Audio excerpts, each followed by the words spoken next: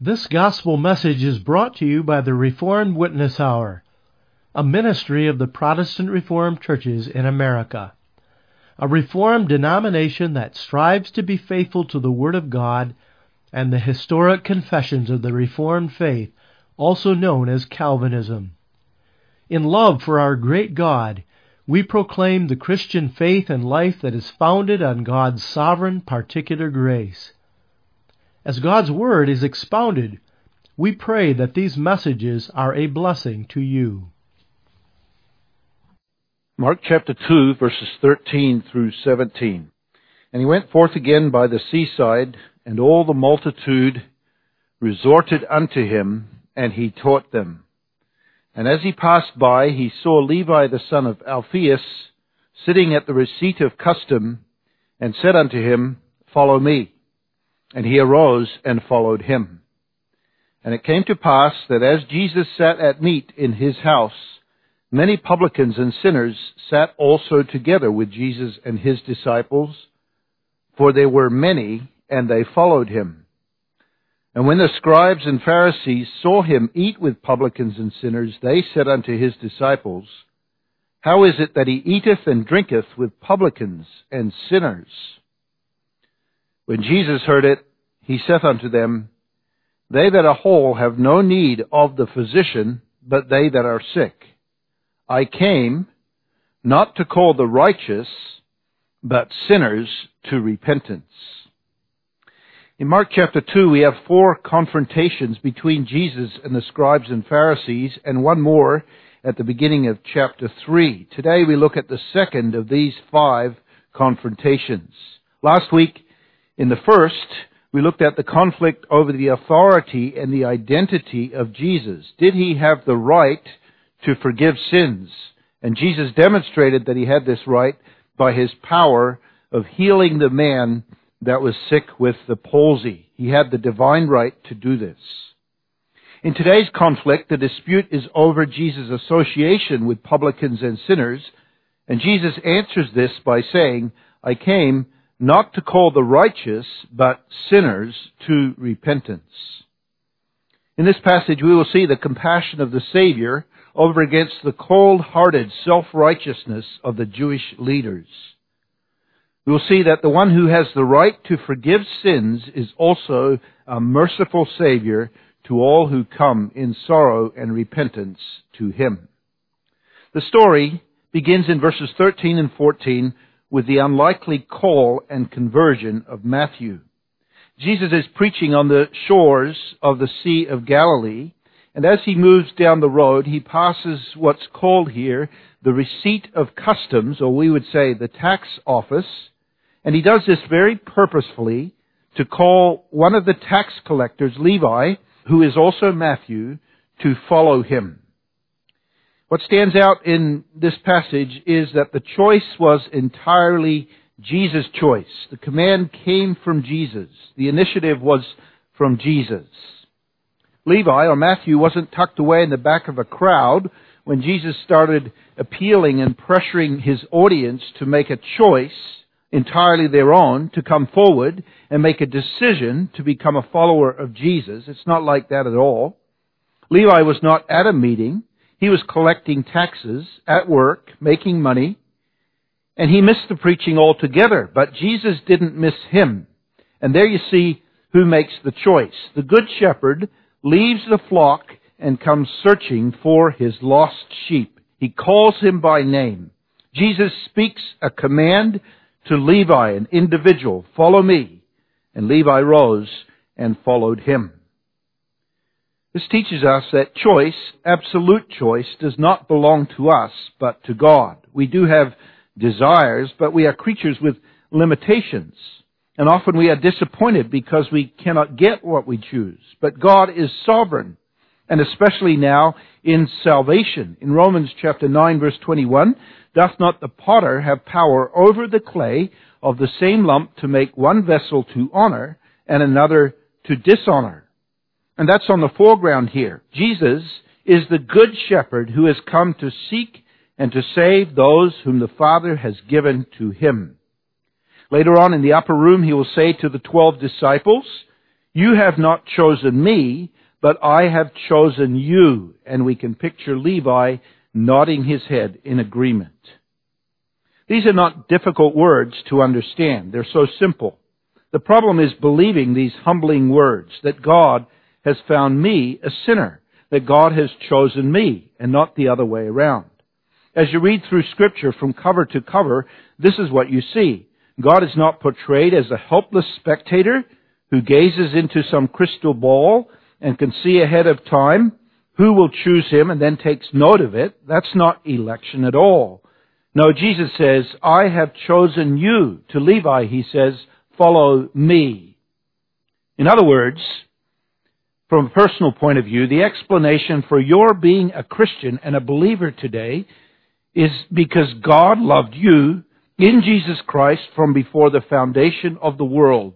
And now in time, He has come and found you by the power of the gospel and the inworking of His Holy Spirit, which together are the effectual call, and He has called you to Himself according to His eternal choice in election. And that's a wonderfully encouraging thought, especially when we see who we are by nature. And we see that this morning by looking at this man, Levi. Who was he? In the text we see two things. First, his name and lineage tell us that he is a Jew. Levi is a Jewish name. Second, we see that he's a tax collector or publican. And that leads us to a third thing, this, that he is despicable, the scum of society. Because as a Jew, he works for the occupying foreign Roman government and does that for his own personal gain. To become a tax collector, you had to buy a franchise through a bidding process. Really, what you promised the Roman authority was that in a year, you would give him a certain amount for collecting taxes in a certain region. And then how you raised that money was entirely up to you. Levi is described as sitting at the receipt of customs, and that indicates that he was the tax collector who dealt directly with the public, collecting tolls and export and import taxes. Capernaum was on a main trade route and the last main town before you passed from the region of Herod Antipas to the region of Herod Philip. Everything that went by land or water was taxed: letters, goods, animals. They would count the packages and count how many wheels and how many animals and so on. And this was Levi's task. And through this, the publican or the tax collector often became wealthy. And you can think of another tax collector in Jericho, Zacchaeus, who was wealthy. Levi himself has, we'll see here, a sizable house. And so here he is, a Jew and a tax collector who is considered a traitor and a thief, who had gotten wealthy by stealing from his own countrymen. That's how he would have been viewed and treated. You didn't invite a tax collector to your home. That would spoil the atmosphere. They weren't allowed in the synagogue or the temple. They were forbidden legal rights. They were not allowed to be witnesses in court dealings. Essentially, they were excommunicants. And here was a man who was used to being maligned and mistreated, cursed by the people. He was scum, a lowlife. And now Jesus comes and calls this man into his band of disciples. He doesn't treat him disrespectfully, throwing money on the ground for him to pick up. He comes right up to him, loves him, looks him in the eye, and says, "You, Levi, follow me." Isn't that extraordinary? And isn't that beautiful? And you see, that's the point of the passage. Jesus came for people like this. Jesus had a plan to use people like this in His kingdom. And it becomes the pattern. Simon the Zealot was a revolutionary. Mary Magdalene was demon-possessed. The Samaritan woman was 5 times married. A Roman centurion. A Syrophoenician woman. A murderous thief. And these were not called simply as tokens to satisfy a minority. Jesus was not thinking, well, I should have a tax collector among the 12. But among these kinds of people, He labored and worked. These were the sinners that became central to His ministry. And Levi becomes Matthew, an apostle, who writes the first gospel account. And you look down to verse 15 and see that many of the publicans and tax collectors followed him. Think of the tax offices this day, at this time, closed all over Galilee, and the people slipping by and saying to each other, "Where's the inspector? Where's the tax collector? Oh, he's become religious. He's following Jesus." And Jesus was not embarrassed to company with such. There's one more thing for us to note here about Levi, and this takes us back to the sovereign call of Jesus, and that is the genuineness and the completeness of his conversion. He didn't simply, in a pressured environment, pray a prayer, sign his name on a card, and 2 weeks later find himself back in his former lifestyle of sin. No, when Jesus says, "Follow me," we read at the end of verse 14 that he arose and followed him. And when God comes and converts a man, he works graciously in his heart, and this changes his mind about sin and changes the entire direction of his life. That's conversion. It's lifelong. It's ongoing. What did this mean for Levi? First, it meant that he admits that he's a sinner. In the Gospel of Matthew chapter 10 verse 2, when Levi lists the disciples, he gives himself a nickname, Matthew the publican. Why does he do that? He doesn't identify any of the other disciples with a nickname except Judas, who betrayed the Lord. And this is what he's saying. I'm just a sinner. That's all I am, despised by my fellow men. Can you imagine what Peter and James and John thought of this choice of Jesus? Matthew, a publican? And he's saying, God in His grace has called me.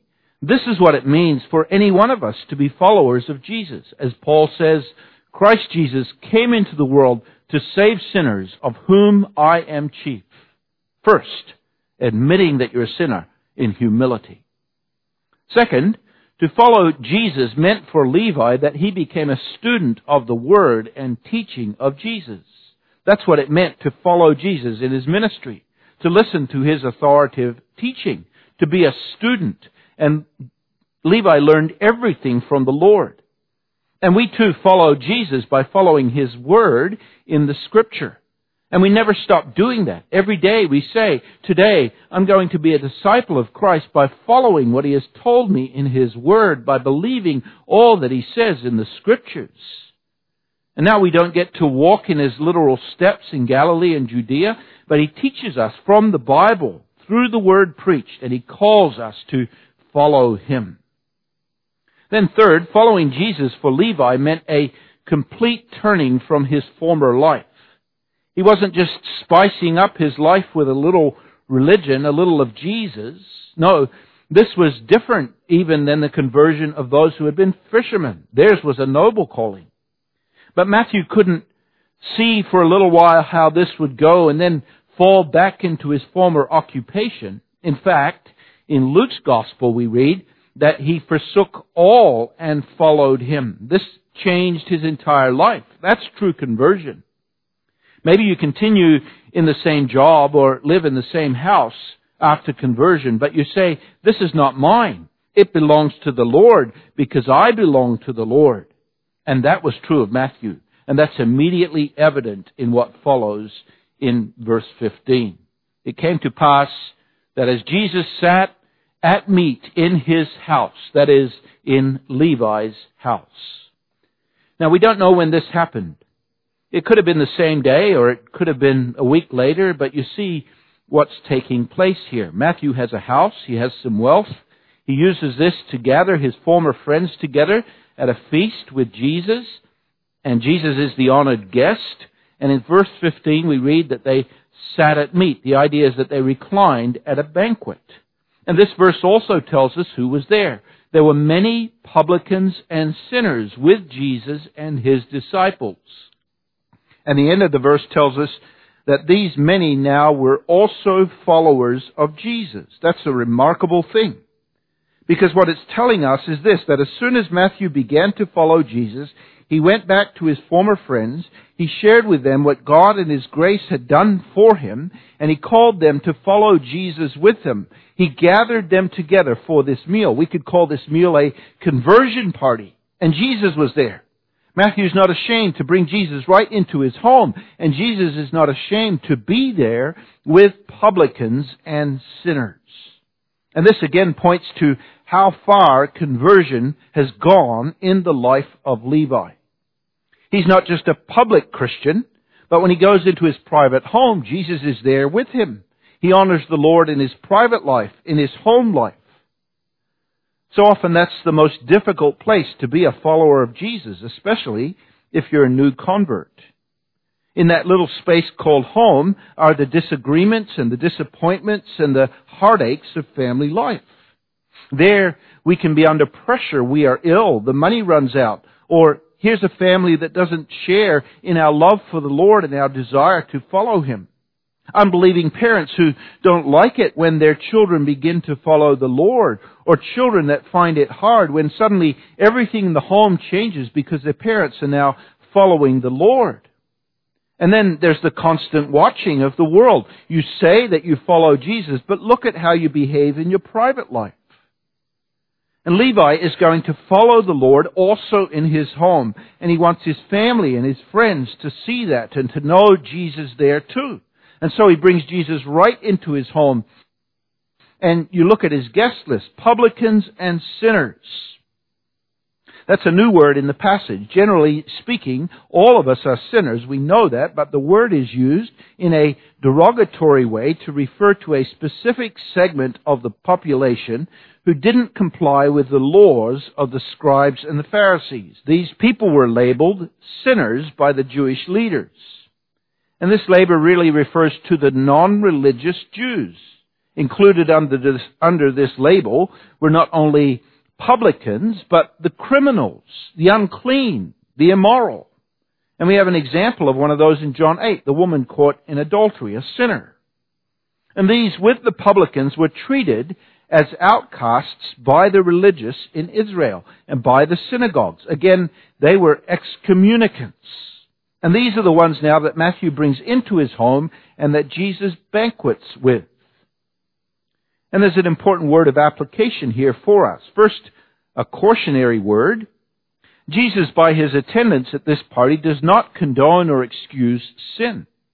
It's not uncommon for some to take this story as an excuse for going back to the lifestyle and the relationships of their state of unbelief and slipping back into the pleasures of a former life of sin. No, Jesus was in Levi's house for one reason, and it was their salvation. But on the other hand, and there's a fine line here, it's easy for us to follow the pattern of the Pharisees and the route of isolation, and to have the idea that somehow we are more holy if we don't talk to or associate with known sinners. And so we avoid interaction with all unbelievers. Later, when Paul writes to the Corinthians, he says this in 1 Corinthians 5, I wrote unto you in an epistle not to company with fornicators, yet not altogether with the fornicators of this world, or with the covetous, or extortioners, or with idolaters, for then you must needs go out of the world. But now I have written unto you not to keep company, if any man that is called a brother be a fornicator, or covetous, or an idolater, or a railer, or a drunkard, or an extortioner. With such an one, no, not to eat. You catch that? He's saying that as Christians, there is a responsibility towards a brother who sins, which includes a change in your relationship to him so that you don't hang out with him anymore as though his sin is okay.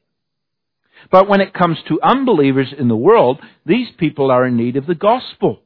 And you're not taken out of the world, but you're left in the world to be there for the spiritually sick and needy, and that includes using hospitality as a means of giving witness to them, not just to hang out as friends, but to bring them into living contact with Jesus Christ in your home and through their contact with you. And really, this is about understanding sin and living in humility. And the Pharisees were wrong on both those counts. They viewed sin not as a heart issue or a personal issue, but in a very external way. In their thinking, sin is in the deed. And if you could look all polished and clean on the outside, if no one else could point at your murder or adultery, then you were righteous. And taking this view of sin, you had to stay away from anyone and everyone that might be defiled by acts of sin. And so you have Jesus' parable of the Good Samaritan. What did the Levite and the priest do when they came down the road and saw this beaten man?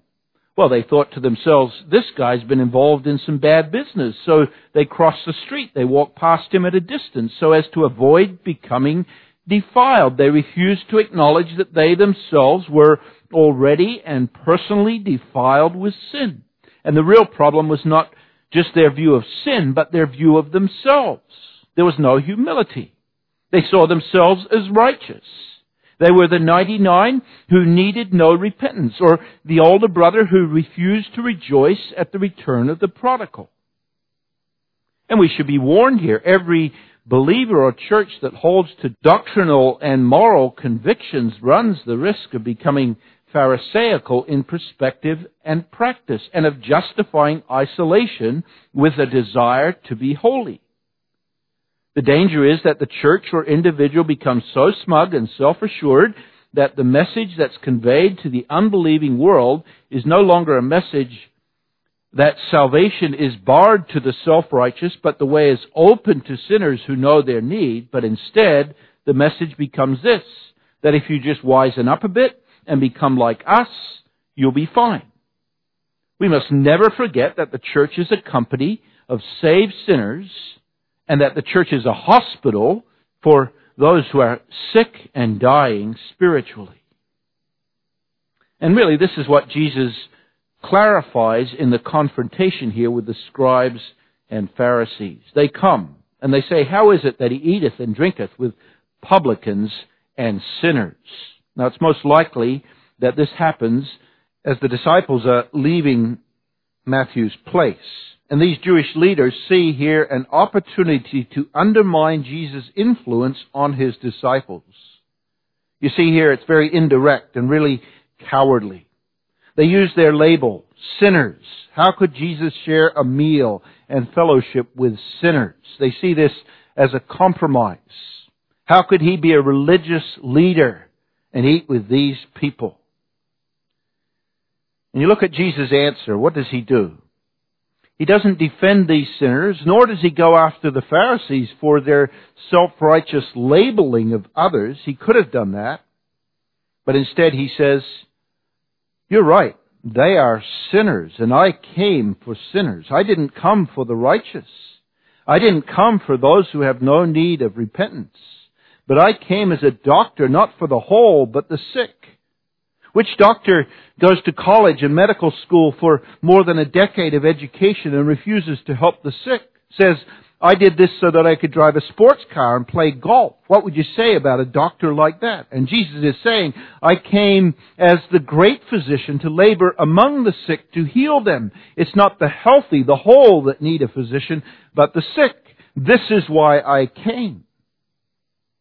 And there's something in what Jesus says here that is probably even more offensive to the Pharisees and the scribes, but for us, very beautiful. And it's in the words, I came. Jesus is conscious of the fact that he has come from heaven, that he sent of the Father into the world. And he says, I came for sinners. I've come as a doctor.